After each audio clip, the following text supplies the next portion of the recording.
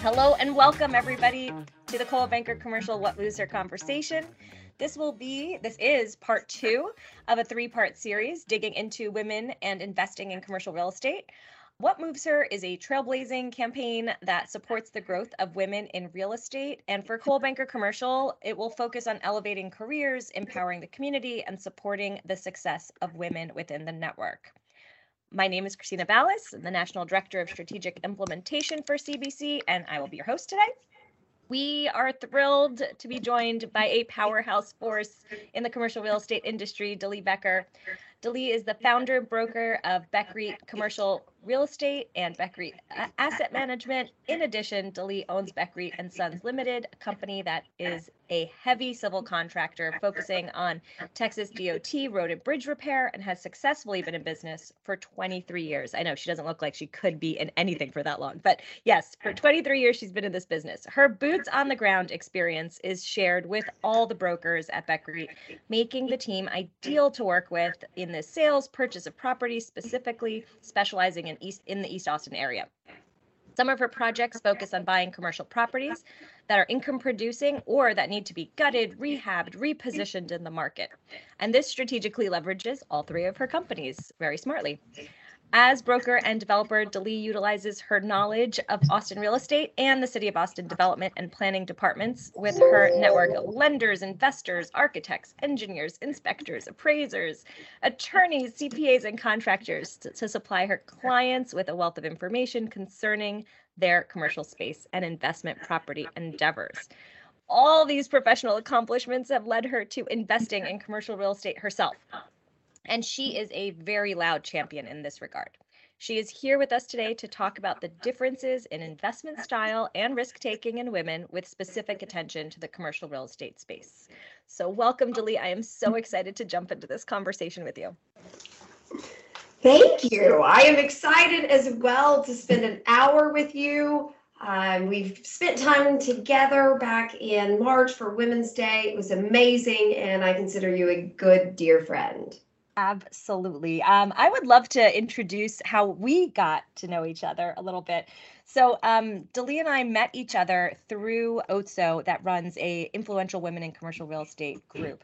And so you have to kind of be submitted for approval to be on that list, on this women's list of influential women. And her and I were on, I think, on the same year. And so we got together as a group. And it is all about women lifting each other up, being really transparent about how to make money in the industry. And that has really prompted us to talking about why more women don't invest in commercial real estate. And honestly, my conversations with Dalee is what prompted most of this series in talking to Robin Hendricks, who runs What Moves Her, and just thinking about where are the gaps and then how can we see it to then do it and learn from each other in a really transparent, clear way where you can ask questions in a safe place and just like really dig into how to invest money in commercial real estate. So Dalee, that was a little recap, but I mean, that's really what kicked this all off. Absolutely. And that is what I am here to talk about. So you tell me where to start. Why don't we start with you telling us a little bit about your career, how you got into commercial real estate? Because my understanding is this was not something that was passed down to you from, lineage. And so why don't you talk about how you even got into this industry? I am happy to. So number one, I did not know that commercial real estate was a career or a thing whenever I went to college. I did go and graduate from the University of Texas here in Austin, Texas. Good morns. And I got a degree in kinesiology. I actually enjoyed my classes. I have never used that degree to this day. I met my husband whenever I was finishing my second senior year there, and I was 22. He was 36, and we were a perfect match for many reasons. It would take too long to describe, but we did celebrate 19 years married this week on Tuesday. So he graduated from the University of Texas in the 80s with a civil construction degree, and he went straight to work doing federal work and large projects in the Northeast. So his background is varied, but mostly in large civil construction projects. Whenever I met him, he was developing multifamily projects. Then he switched, and well, I met him at the tail end of that. He had just formed Beck Wright and Sons with Norman Reitmeyer. So Beck is Becker plus Reitmeyer.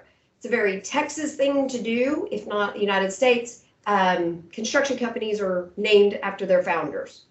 So they started doing underground boring and tunneling. We got married. I went and did international meeting planning for my sister-in-law. She started a company that still runs today, our events. Did that, enjoyed it, great, traveling around the world. And in 2006, I had my son, which shut down all international travel. And for a couple years, really what I did was accounting, bookkeeping, legal stuff, all of our taxes, etc., for the construction company. And my husband kept hassling me to get my real estate license. We were in the middle of a 40-lot subdivision, a potentially net zero subdivision in East Austin, first one in Texas, and the Great Recession.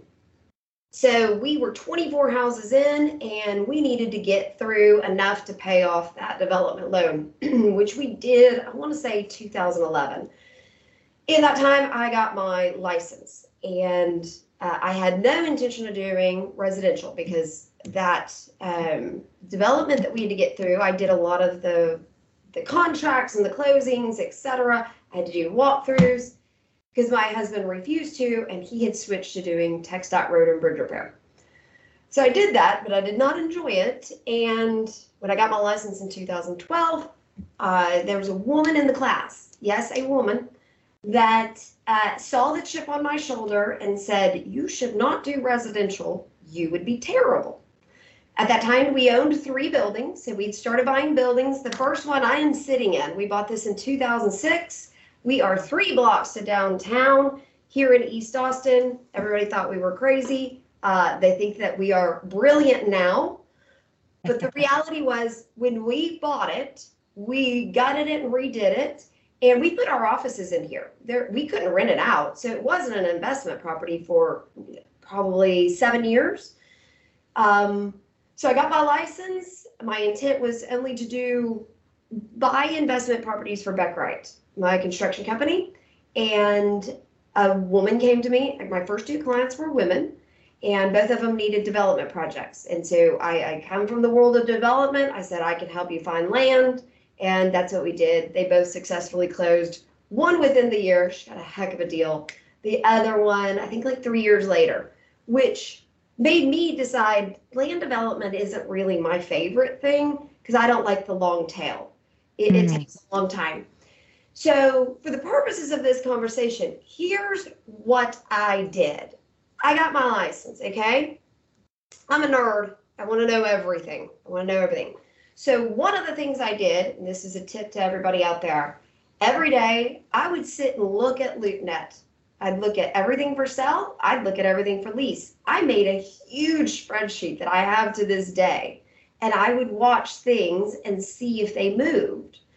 So in 2014, this building that we were sitting in, I came to my husband and one of our partners, and I said, guys, I can lease this out for $14 a square foot. And they looked at me and said, you're insane.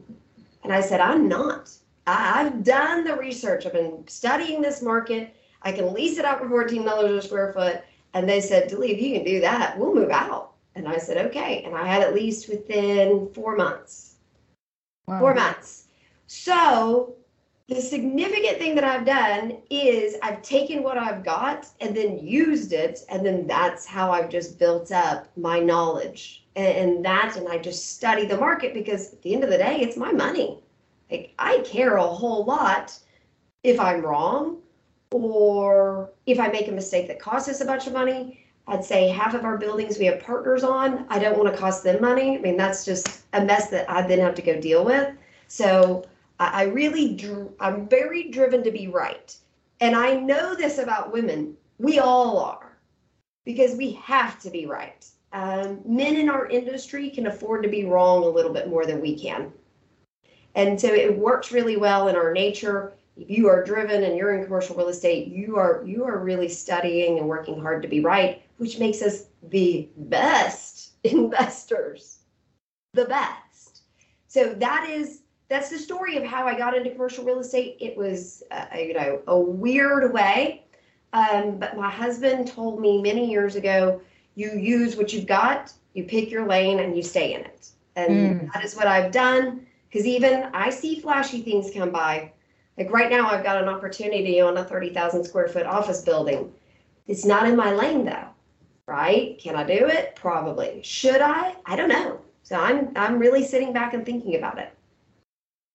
That's a really good point that, you, besides the studying part, it's you built the confidence in yourself. What gave you the, almost like the guts to take that first step and say, you know what, I can do this. I can lease this space for $14 a square foot. Like, is it just because you had so much confidence in your data? You're like, I've studied it. I know it. There is nobody that can tell me otherwise because this is like fact.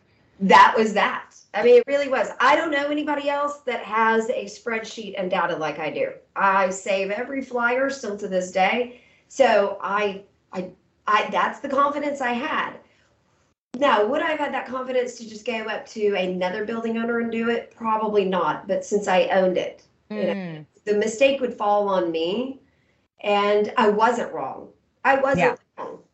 And since then, I do little things that build up my confidence. I mean, that's really what we do, even in our careers. So we have to take what we know in our careers, which is a whole lot, and then start applying it. And one of the ways you get over the fear is you get all the data that you can and just go do a deal. I always tell people this is, the 30,000 foot office that I have an opportunity on. I don't swing for home runs ever. I just get on base. Just get on base just a little bit, because we're all in commercial real estate with the intent we're going to be in it 30 to 40 to 50 years, right?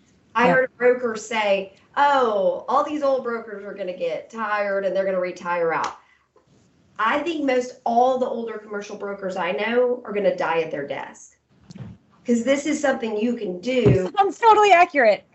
You can do it in your 80s. You can do it in your 90s. Maybe not 80 hours a week, but you can do it 20 hours a week. You've built up, if you've got investment properties, that's huge. You know how to lease them, you know how to manage them, because you've been doing it for decades. Why would you stop? Sure. Why stop? Is there a difference in the way you handle investing your personal investments versus how you go to market for your clients, or what you offer them, or how you approach things, or is it the same approach? So that is my secret sauce. I work with clients that are basically in my league, if you will. I generally buy 1 to 5 million buildings. They are generally 1,000 square feet to 10,000 square feet. They are generally office and retail, and they are in Texas. Okay. So my clients don't usually come to me and say, I need to buy a 30,000 square foot building. They're the ones coming to me and saying, I need 7,000 square feet for my office. Yep. So I tell them what to do. That is also my style. And it takes a particular client to be fine with that. And those are the only clients I want. I'm going to tell you what to do. You're going to sit back. I will ask you for information. You will get it to me. This is not a two-way street. I'm not here to teach you. Because I have potential clients come in, well, I just want to learn how to do this. I'm not a consultant. That's just going to slow me down. So I can very truthfully say to all of my clients that are buying something, I would buy this. I would do this. So one of my clients last year was 2 years ago that he came to me. He was a past client, had bought an investment property in Lockhart, Texas. And he said, Delee, I need to lease space for my veterinarian surgical center. And I said, well, that's really cute. You do not lease space for that. You buy it. And he said, well, I don't know where to buy it. And I said, yeah, it's going to be hard. It's going to be very, very hard. So he got a lender lined up, all of that. We started looking, and we had 2 things under contract: land for development. And then we found a retail building that had to be redeveloped, but he's going to put in all the money that he would put into a lease space, right? So I'm like, you buy this, it's going to be very hard. I connected him with the architect that was the right one to use, the GC that was the right one to use, the engineers that were the right ones to use, the mediator to deal with the city that was the right one to use. And I know all those things because that's what I do. So really, I take clients that are doing what I do because that's the best way I can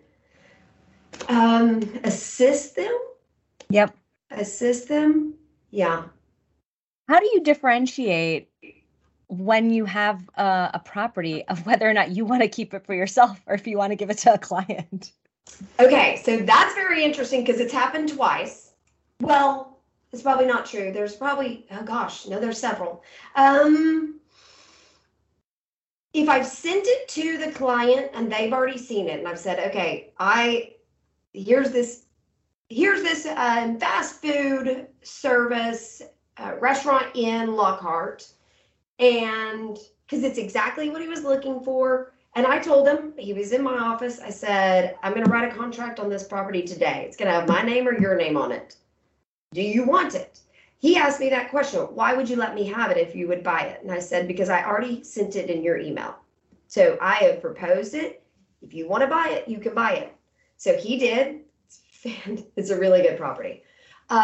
Same thing happened on another property 2 years ago. And my client, long story, did not end up buying it, but they backed out 2 hours before closing. And and I said it truthfully, I'm going to write a contract on this today. It's going to have my name on it or your name on it. It was a better fit for them. So that's kind of why. Now, today, I've got a Dollar General sitting in my email, and it's 2.4 million, and I have a new client that is in the middle of a 1031, has 18 days to identify, which is not enough time. And I was looking at buying it. I was actually looking at buying it, putting it under contract and sending it to the Power Beacons. So right now I'm torn. I have not sent it to that client yet. So by the end of the day, I'm going to try to decide, do I send it to her? I pass on it. And if I do and she buys it, then hallelujah. Because part of this is it's just fun to buy stuff. So even if I'm not the buyer and they go get an amazing property that, a year or 10 years later, they're like, oh my gosh, thank you. I mean, it's almost as good as owning it. I love that. It is fun buying stuff. I think that's a really great, just to connect with our last call with Beth Azor. I know you know her well. Mm-hmm. She was saying when she started out in the industry, she would use her commissions for toys, let's say, cars, vacations, whatever.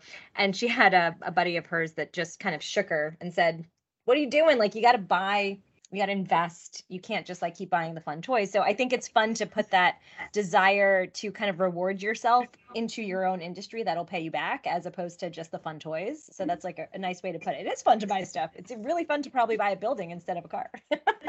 Way more fun. And so we'll tag on to that because this is my recommendation. All of us, or a lot of us, like to online shop. I know some people do it as a stress reliever. Do not go to a website where you buy clothes, purses, shoes, etc. Go to LootNet. Spend your time shopping on LootNet every day. That's what you do, and you become an expert in that market. Ideally, your market. I say it's always easier to understand your market where you live because you're driving the streets every day. You have boots on the ground knowledge. You hear what's being said. You see if the restaurants are busy. You see where the demographic is moving over time. Know your market, because if something comes up and it pops up on LootNet and you're looking every day, you will know if it's good. I mean, almost everything I've bought, when it came up in my email, I was like, I'm buying this. And I knew. Now, then I go through all the due diligence. So I say, okay, I love it. But then I try to prove myself wrong, right? Is the roof good? Is the drainage? Is this, that? Where's the demographic? I do not buy buildings that have a tenant that is paying more than market rent. Okay? Okay. I don't pay, yeah. So we finished a 1031, but one of the buildings I looked at had a retailer in it that's expanding across the US. And it was a new building. So I liked the new building, double drive-through in Dallas. Hit all of the things that I liked. Then I got the lease. I looked through it. I take the per square foot. I take how much they're paying in rent and how many square feet the building is. 700 square feet. 700. They were paying $200 a square foot. Huh. If they leave, I can't re-tenant that. So that was an immediate no, right? So I like to buy, my latest acquisition is on South Lamar, and it is a primo location, right? To date, it's probably my very best purchase, except for this building. I do love the building I'm in. It's on South Lamar. Market rent is $40 to $60 a square foot, and the tenant is paying $14. Wow. Yeah. So, and if they take all their extensions, they will stay for 11 years, which is fine with me, because in year 8 of the next 11, I will start the development process, entitling it, everything. So whenever their lease ends, I tear down the whole building and I go up 5 stories. Wow. That's amazing. What a great plan. It was amazing. And that was a phone call from a broker in Michigan, called me, and he was calling me about another one, the one I'm thinking about sending to my 1031 buyer. And I got to talking to him, and he said, Delia, I got the perfect thing for you. And I was like, well, what do you have? So he gave me a description. I did not know the address. And I said, yep, I'm 99% buying that. Send it. So that's amazing. Fell in love, did a lot of due diligence, and then we closed 2 weeks ago. Tell me about what happens when you fall in love and you prove yourself wrong. Has that happened? I assume yes. And how do you kind of deal with that? Well, the one in Dallas that was $200 a square foot, that was a big one. I don't know if I've fallen in love and then proved myself wrong, but I have, found something better. That has happened. Well, okay. So boots on the ground is something I live and die by. Okay. My husband and I spend a lot of time driving around. To be clear, my husband tears down or refurbishes bridges across the state of Texas. So he's on the road a lot. He's, 50,000 miles a year. So he's all over the state. So he is my boots on the ground.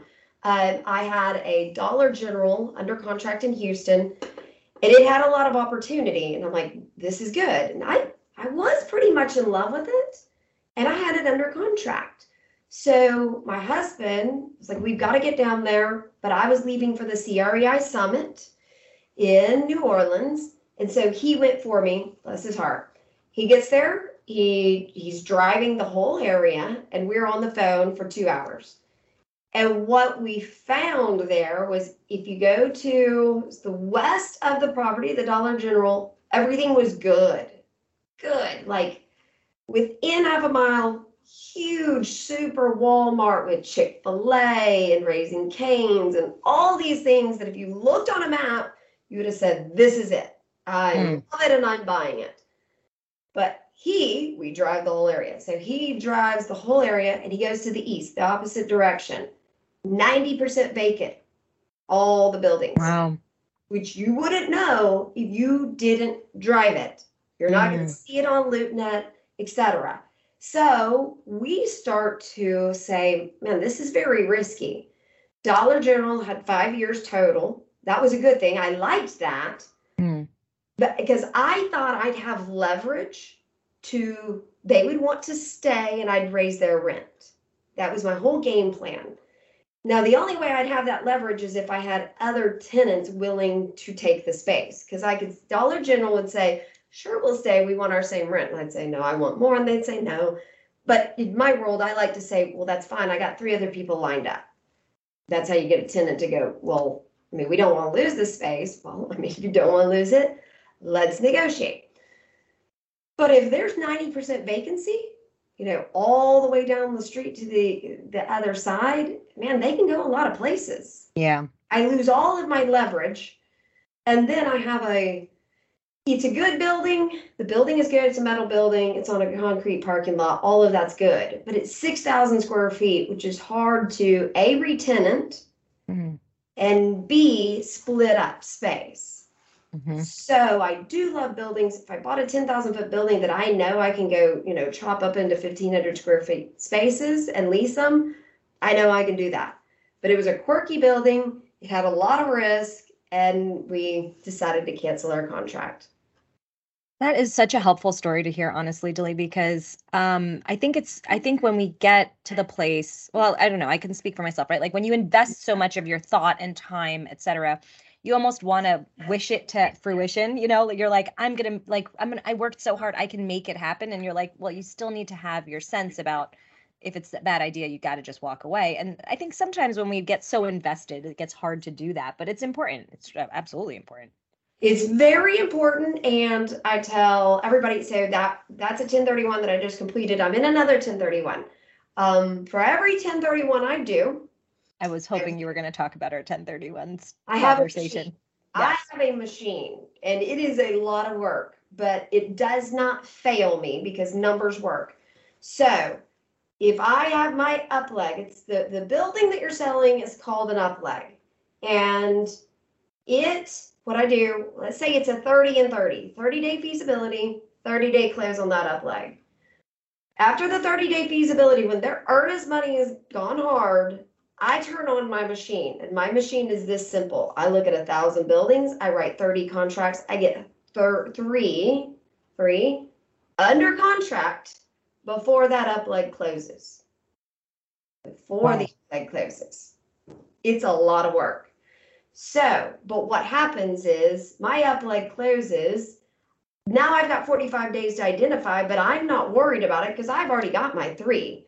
I just have to figure out which one I love more. That's it. Versus a lot of people will wait till their up leg closes, then they have 45 days. You're going to end up buying something. Maybe you'll get lucky and it's really good, but you might get forced into buying something that's not that great, or you just have a failed 1031 exchange. Yeah. And the way that I explain this very simply to everybody, this is why you do a 1031 exchange. If you have $1 million gain, our capital gains now is 20%. You want to write a check to the government for $200,000. Okay? Actually calculates out more depending on your bracket, your tax bracket. But let's just keep it simple. Sure. I don't want to give the government their $200,000 if I can use it. I get to take that $200,000 tax-free and put it in another building. Now, if you sell a $2 million bill, or if you have a $2 million gain, say $400,000 is what you get to use of the government's money. The government's money. Is it hard? Yes. But are we in an industry? You and I are in an industry where we have a leg up over everybody else. Yeah. So that alone, I would say, should not encourage us. And I have heard this a lot. I've heard it from our Power Beacon group. I was with Beth Azor and a bunch of women. There is people say, women say it out loud. I'm fearful. I don't know, et cetera, et cetera. But you do know so much. There's so much you know that you can use that. Tell yourself, I know this that other people don't know. Again, if you're watching boots on the ground in your market, you know if a big player is coming to town. Right? So Tesla comes to Austin. The rest of the world is like, oh my gosh, Tesla's in Austin. Yes, it is. Yes, it's very exciting. But technically, he's east of Austin. He's not in Austin. I mean, he's in the central Texas, absolutely. But he's going to go build everything that he needs out in Elonville. So it's going to help Austin, but not as if he's moving into downtown Austin. But if you're not in Austin and know that and drive by his gigafactory, know where it's at, know land prices, watching them go up, et cetera, is the land worth that? Well, a lot of out-of-town buyers think so, but not as many Austin buyers do. Such a good point. I want you to talk to us about your strategy with 1031ing too, that you and I talked about, with making sure when you I forget the exact conversation you and I had, but it was about rolling your projects into it, not just the benefit of a 1031, but kind of your way of handling that with, I think it was partnerships, or I had some note that I really wanted to dig into that. So, okay, yes. You want to know what I was saying that I want all of us Power Beacons to go do. And I extend this to all women in commercial real estate. Now, I am not saying that I'm leaving out women that are not in commercial real estate, but the biggest risk in buying commercial real estate, developing for sure, is the variables you cannot control. So if I'm a woman that is an amazing widget maker, I make widgets, then I'm amazing at it. And I've made a lot of money doing widgets. I go out to buy an investment property. I can't control any variables. I'm at the whim of and the expertise of my commercial broker. You know, if I choose to lead to buy it, who's going to lease it? Who's going to manage it? Who's going to figure out all the bookkeeping, the accounting, et cetera, et cetera, et cetera. All those variables they have zero control over and not a lot of knowledge. Now, hopefully they go find an amazing broker like you. So many women at the Coldwell Banker commercial, right? And men too. But I will preface that I know a whole lot of brokers that are in this for the commission, and they'll lead their client down the wrong path because A, they don't care, B, they don't know better. So they'll say, you should buy this. This is great. It's in Austin, but and Elon's moved there, but the person overpays. They don't know any better. It's vacant. They can't get it leased. The roof is failing. Where do you get a roofer? Et cetera, et cetera. So the way that I do all of my buildings, if I have a partner, is we will form one LLC to buy that building. Okay. Now, let's say we own the building for 5 years. I have a price on every building I own. And if somebody offers it, I sell. It's a very simple rule. So I don't have to think about it. It's like, they've offered me $5 million. That's what I've had my price at for 20 years. I mean, usually my price goes up depending. So somebody says we want to buy this to leave for $5 million. And I say, oh my God, that's the magic price. So I will call my partner and I will say, do you want to 1031 forward with me? They might say, no, you know what? I am now 65 and I'm ready to be a snowbird. I want to take that money and buy something in Florida so I don't have to sit in Chicago year round. And I'm going to say, fantastic. So what I do, it's done by an attorney, is you drop down the title from the one LLC to a tenants in common. So it would be, we drop it down from Power Beacons LLC to Christina and DeLee LLC. Then whenever we close at the closing table, we each go into a 1031 exchange. You can go wherever you want to go without me. I go wherever I want to go without you, and you get to use the government money to buy the place in Florida. Hallelujah. Right? That is my big thing that I do. It's why I don't do syndications.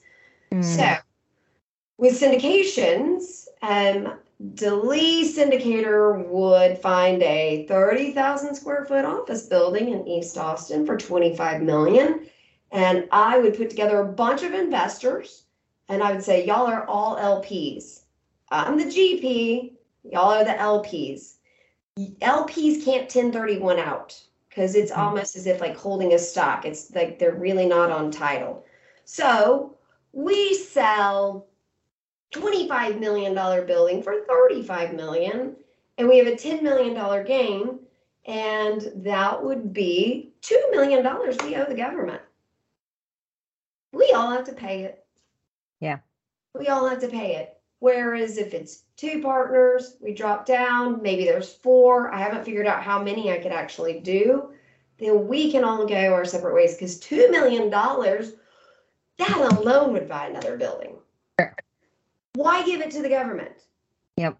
Other than there's two reasons. People say 1031ing is too hard.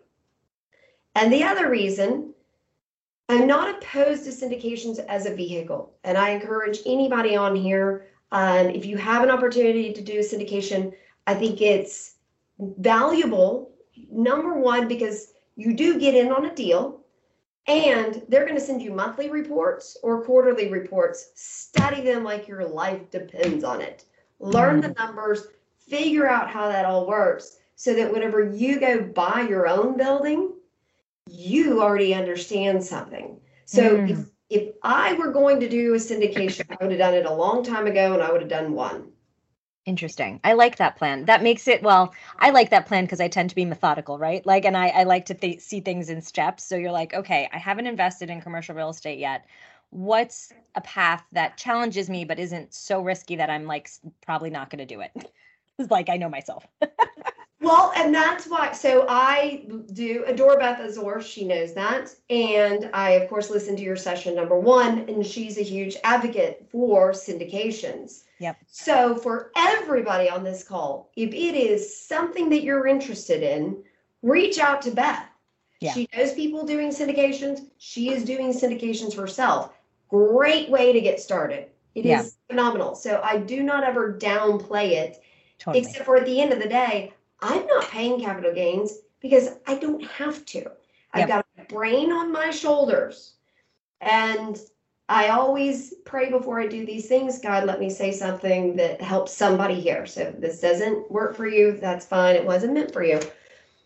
What I know for sure is it's a blessing and God could take it away. But till he doesn't, I'm going to use it and I'm going to make my brain better, stronger, faster, more educated so that I can go do hard work. Yeah. I love that. I love that. Using your brain, go do hard work, make yourself some money. Make yourself some money and let's create opportunity for each other. And so that's the Power Beacon crew encouraged that. And then whenever I was at Globe Street in Park City, whenever I was sitting there, I knew that the GDP numbers were going to come in low the next day and that we would officially be in a recession. I know everybody disagrees because of other indicators. I would say they're lagging indicators. So there you go. But when those numbers came out and I was right, I said, oh my gosh, there are 300 women sitting in this room that are phenomenal at what they do. They are powerhouses. They have proven it for decades how good they are. I want to invest with them. I want to invest with them. So flying back from Beth Azor's event, I got time to spend with Debbie Ashland, and she is out of Tallahassee, Florida. The woman did 49 leases last year. 49. I've never done that. So what I know for sure, she knows leasing and she knows Tallahassee, right? I spent a day with her talking about it. And by the end of it, well, really, about an hour into it, I said, woman, we've got to find something. You find it in Tallahassee that is vacant that you know you can lease. I couldn't buy in Tallahassee without her. Could not do it. But I can with her. And she said, but I don't know all the banking stuff, all that. I said, but I do. I don't know Tallahassee. You do. I know all the banking stuff. Go find the building. And whenever you find it, you call me. Let's do it. Because here's what I know. When she puts her money in that project, she will keep it leased. Yeah. She will keep it leased because we are hard workers. We don't want to lose money. And all these years, we've been worrying about our clients' money. Why would we worry about our own? Absolutely. Absolutely. Oh my gosh, I'm so deep in thought about that. I love that I'm impressed that you are stretching yourself to a market that you aren't boots on the ground. That's a big jump for you, I think. And that's, growth for you. It's enormous for me, but that's what I realized sitting in that, conference. These women are wicked smart. Yeah. Wicked smart. I want to latch on to that intelligence, that market knowledge, the demographics that they know, their lane. Because I have another friend in, I want to say Orlando, I'm not sure that's right, Jessica, and she's an industrial specialist. I'm not an industrial girl. So that would be out of my market and out of my lane. Mm. But she's a hustler. And if she's got her money in it, it will stay leased. And when the day comes to sell it, she will tell me, Delete, it's time to sell it. We've got an offer. This is what it is. You're not going to get hired, whatever her reasons are. So it actually takes a lot of weight off of me. Oh, that's a good point. That's a good point. I want to pick your brain a little bit about some of the commercial real estate, like industry events, because you mentioned Globe Street, you mentioned CREI, and that seems to be kind of a moment where you either meet certain people or it sparks an interest. Are there certain industry events that you have found to be more fruitful for you, either in thought or in practice, either way? And do you use industry events to, like, how do you use industry events is a better way I should say that. Okay. I knew right off the bat, whenever I started in 2012, people have to know who you are or they will not answer your phone. Especially, I was in my 30s. I'm a blonde woman, right? Why? They would never dream that I have the capability that I do have by my appearance and my age. It's that simple. So I got very active, very fast. CCIM, Crew, ULI. Here in Texas, we have Central Texas Commercial Association of Realtors. Okay, so instead of our commercial brokers having to join the local board, Austin Board of Realtors, which is 14,000 residential agents, we have a Central Texas board that's commercial only, and we're over 26 counties. Oh, wow. Yeah, so education is fantastic, networking is fantastic. I was on the board within 6 months of joining, and I finished as president in 2019. Amazing. So everybody knows my name. It was a lot of work. It was, to be clear, a lot of work. But there are very few people in Austin, Texas, in my commercial real estate, even development world, that have not heard my name. Okay? So I don't need them to know me personally, but if they know my name, that's significant. Even better, if they know my reputation. So, the building I bought on South Lamar, I put in the offer through a Michigan broker. Turns out it's an Austin, Texas owner. Didn't know that. Don't know why you went with a Michigan owner, Michigan brokerage. I suspect, but that's fine. It doesn't matter. Luckily, when that person, who is a heavy hitter in Austin, Texas, commercial brokerage and development, saw my name, he said, yep, she'll close this. I'll go under contract. Right? So that's awesome. It's huge, but it's a decade of work and showing up at Crew and showing up at CCIM and leading the board at CT Car.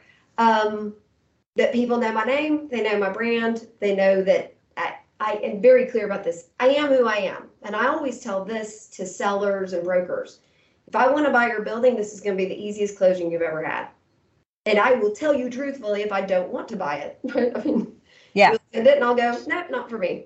And they'll try to call me and talk me into it. And I'm like, well, no, I mean, I know a no. You don't need to talk me into that. So get involved, especially as women. And here's an enormous opportunity for us. If I'm at a CCIM luncheon, there's only 20 out of 100 that are women. I naturally stand out. Yeah. Just because I'm a woman. Use it as an opportunity. We like to look at the numbers and go, we're not as far as we should be. Okay, but there's not as much competition in the rooms.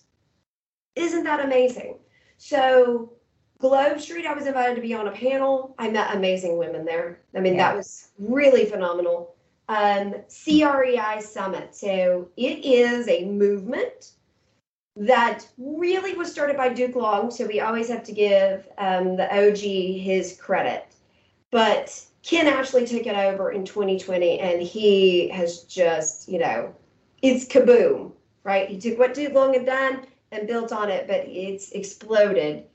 What it really is commercial real estate brokers, people that have been in this industry, some of us a year, some of us 30 years, that are active on social media, which is rare for our industry.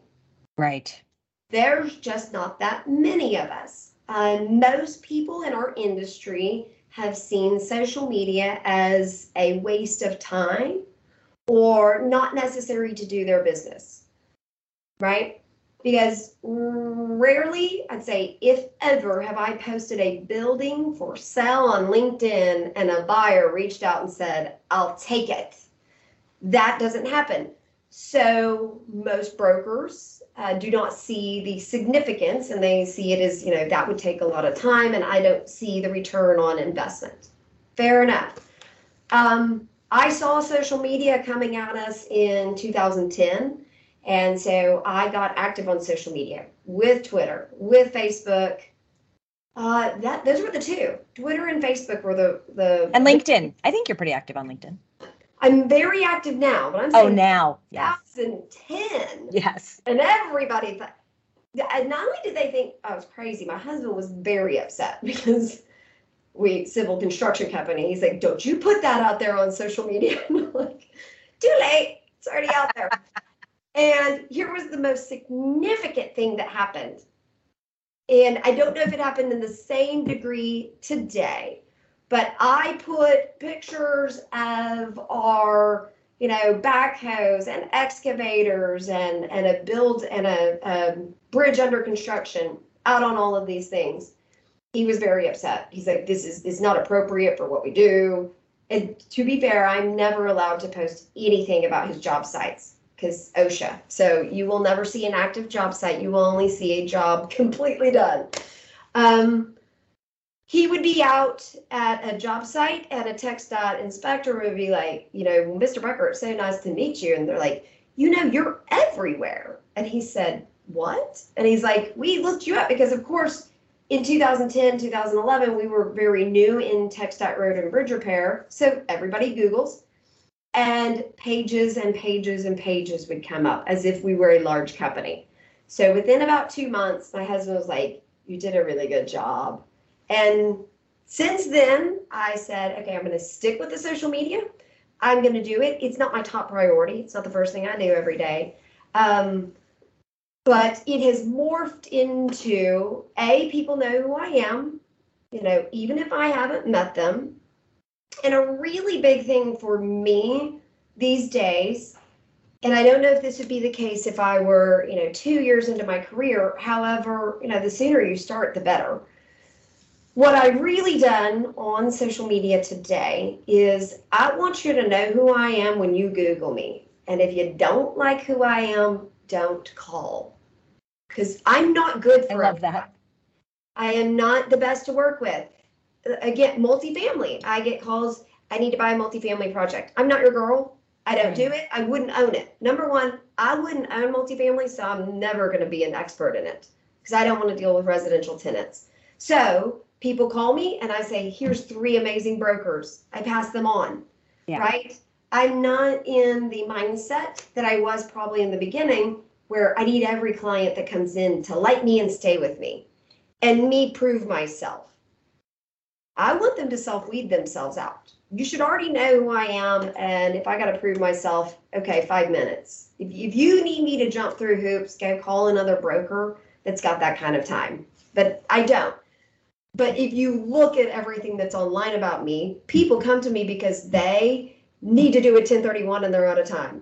Or they want to buy a building instead of leasing. And they know I know how to do that. And if you're my client, I will handhold you, but this is what I do. If I give you 3 lenders, I make that connection on my email, and those lenders are going to talk to you where they probably wouldn't take your call or it'd take a while to get back to you. But the fact that I made the introduction, I don't handhold more than that. Sure. I did in the past, and I found it to be an enormous use of my time, and it was incredibly undervalued by the clients. Interesting. That's a really good differentiator. It's understanding the value you bring. And if it's not the valued part of the, relationship, then don't do it. Don't do it. Yeah. And that is a lot of, like development or buying an old building and redeveloping it. I don't do it for clients. I've done it for one client and I do adore them. But I mean, I was 6 months into it, whenever I realized I should not have done this, because I'm not an hourly wage person, right? I mean, it was a consulting fee, but the knowledge that I brought was decades of experience that you literally can't pay for.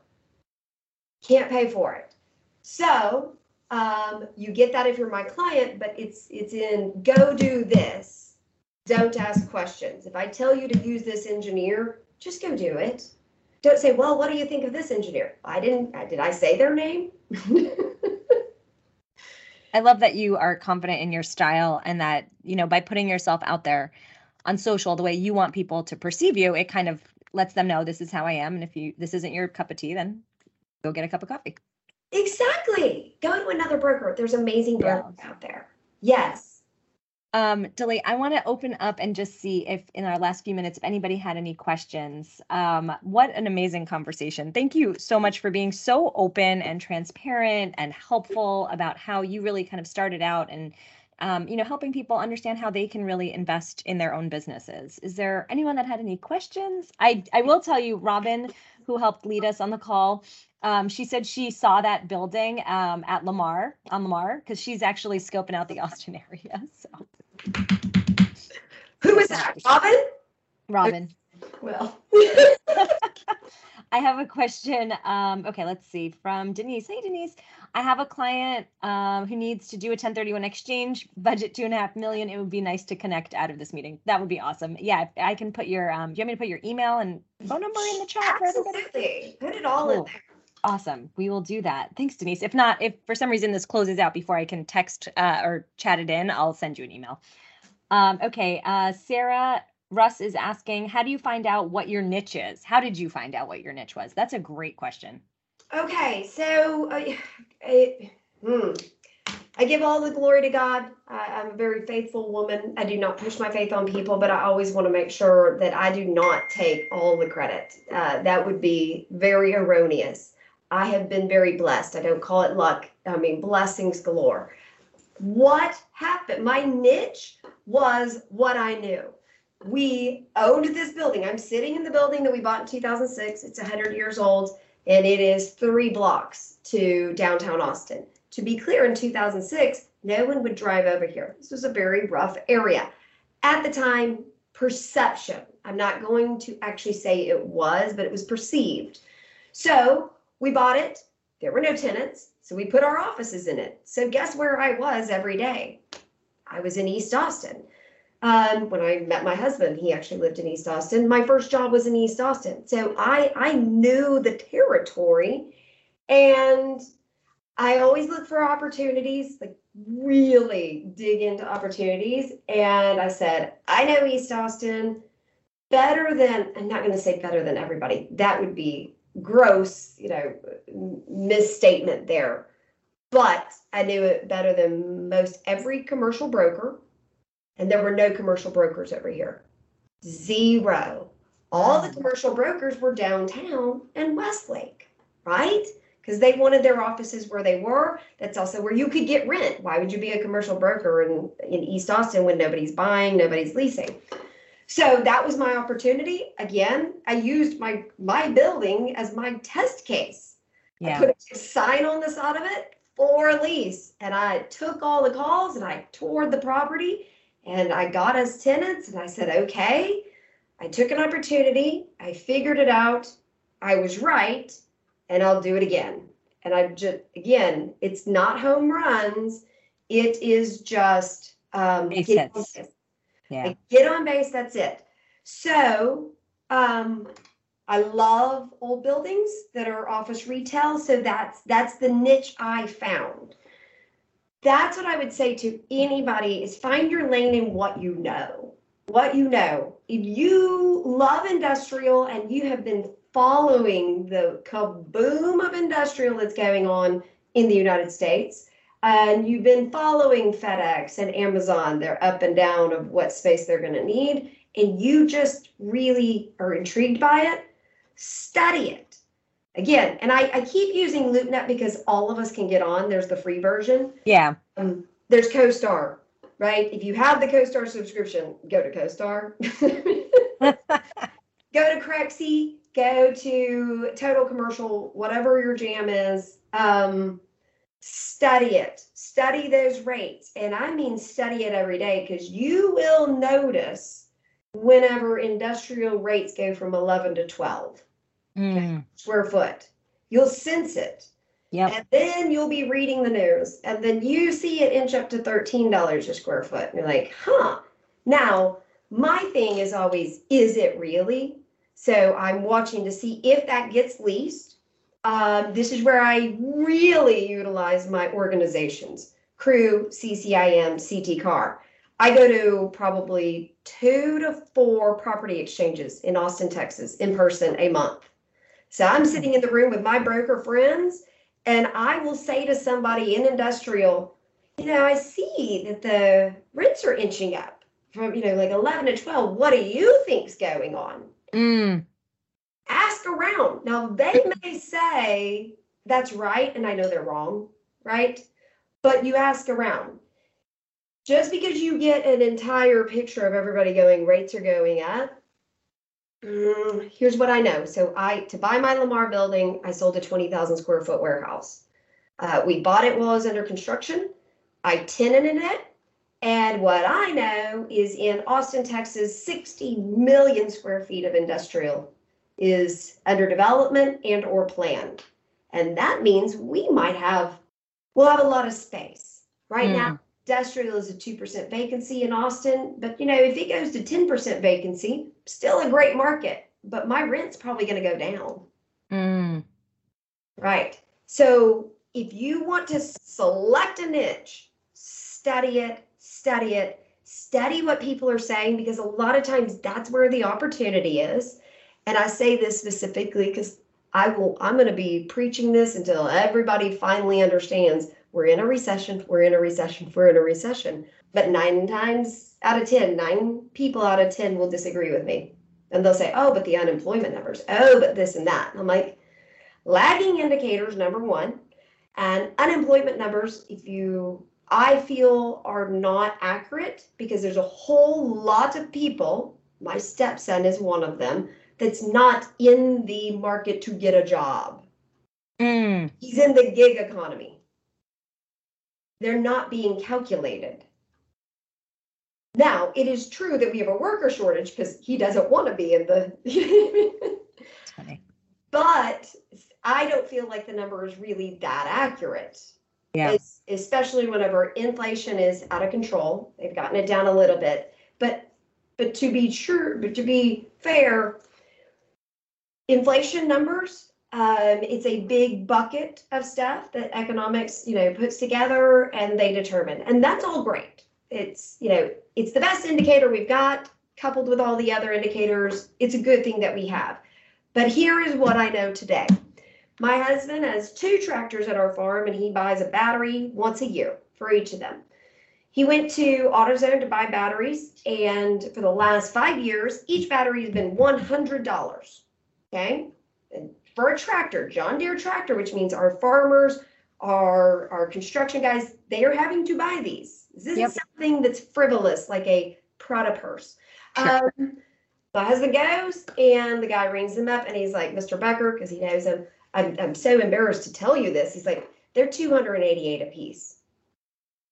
Wow. From 100 to 288. And my husband goes, wow, right? Now, we've seen things go up. So he's like, I gotta have the batteries. But he gets to talking to him, because my husband and I are big talkers, and we like to hear from all sects of the society what's going on in their world. And what the guy said, he's like, it's actually shocking. Battery prices here have gone up 4 times in the last 30 days. Wow. So inflation numbers may have come down a little bit, and I sure hope that we're getting a hold on it. But I'm not confident. Yeah. There's a lot of other indicators that real people have to pay for that are out of control high. For sure. Billy, I had one more question about just the recession. Is it an opportunity or not? But we are at time, so I want to be a little cognizant that it's 1:02, and I don't want to use your time or anyone else's time too much. But I guess like quick soundbite, if you wanted. I don't want to leave that unanswered, because I have my own feelings about it, and I'm sure you do too. And I'm happy. Here's the best soundbite I can give you. People get rich when things are going up. People get wealthy when things are going down. This is the best opportunity. Get very educated. Be looking every day. There's going to be opportunities. I project mid 2023 is whenever there will be some blood in the water. I love that. I same sentiment actually. This is where there's a lot of opportunity for sure. Okay, well, I want to wrap up with just recapping some of my big learnings, and let me know if I got this right from my perspective. But to me, the big three things that I have from our conversation is, we women in commercial real estate are really driven to be right. And so trust your gut or trust your instinct, but also, trust the amount of research that you are likely doing. If that is not what you started doing yet, I mean, that's definitely a key takeaway for me too. So we're driven to be right. Study the heck out of it is that you feel either passionate about or that you've really spent some time in. And then the other thing that I thought was a great point is just, and you said that in regards to if you're the only woman in the room, that could be a great benefit because then everyone can know your name. Or on social media, if there's not that many people there, that gives you an opportunity to be the first one. On East Austin, nobody was there and you stood out. So it's that concept of putting yourself out there to stand out and be okay with being the only one. So that is your special thing. And just let people know your name. Yes. I mean, I think that wraps it up. Thank you so much for this incredibly rich conversation. If any of you have found this conversation interesting and helpful, please mark your calendars for part 3 of this 3-part series. That'll be on Wednesday, November 9 at 3:30 p.m. Eastern. Don't forget to join the What Moves Her movement by going to womenofcbc.com. Anybody can join. You don't have to be from Coldwell Banker Commercial to join. And click to the Stay Involved tab to stay connected. Go on LinkedIn, connect with Dalee. I put her contact information in this chat. But thank you so much. And for anybody that missed this, I hope that you enjoyed the recording because what an amazing conversation. Thank you so much for your time. Absolutely. Anytime. You can have an hour anytime. Thank you so much. Well, we'll chat soon. And thank you, everybody. Have a great day.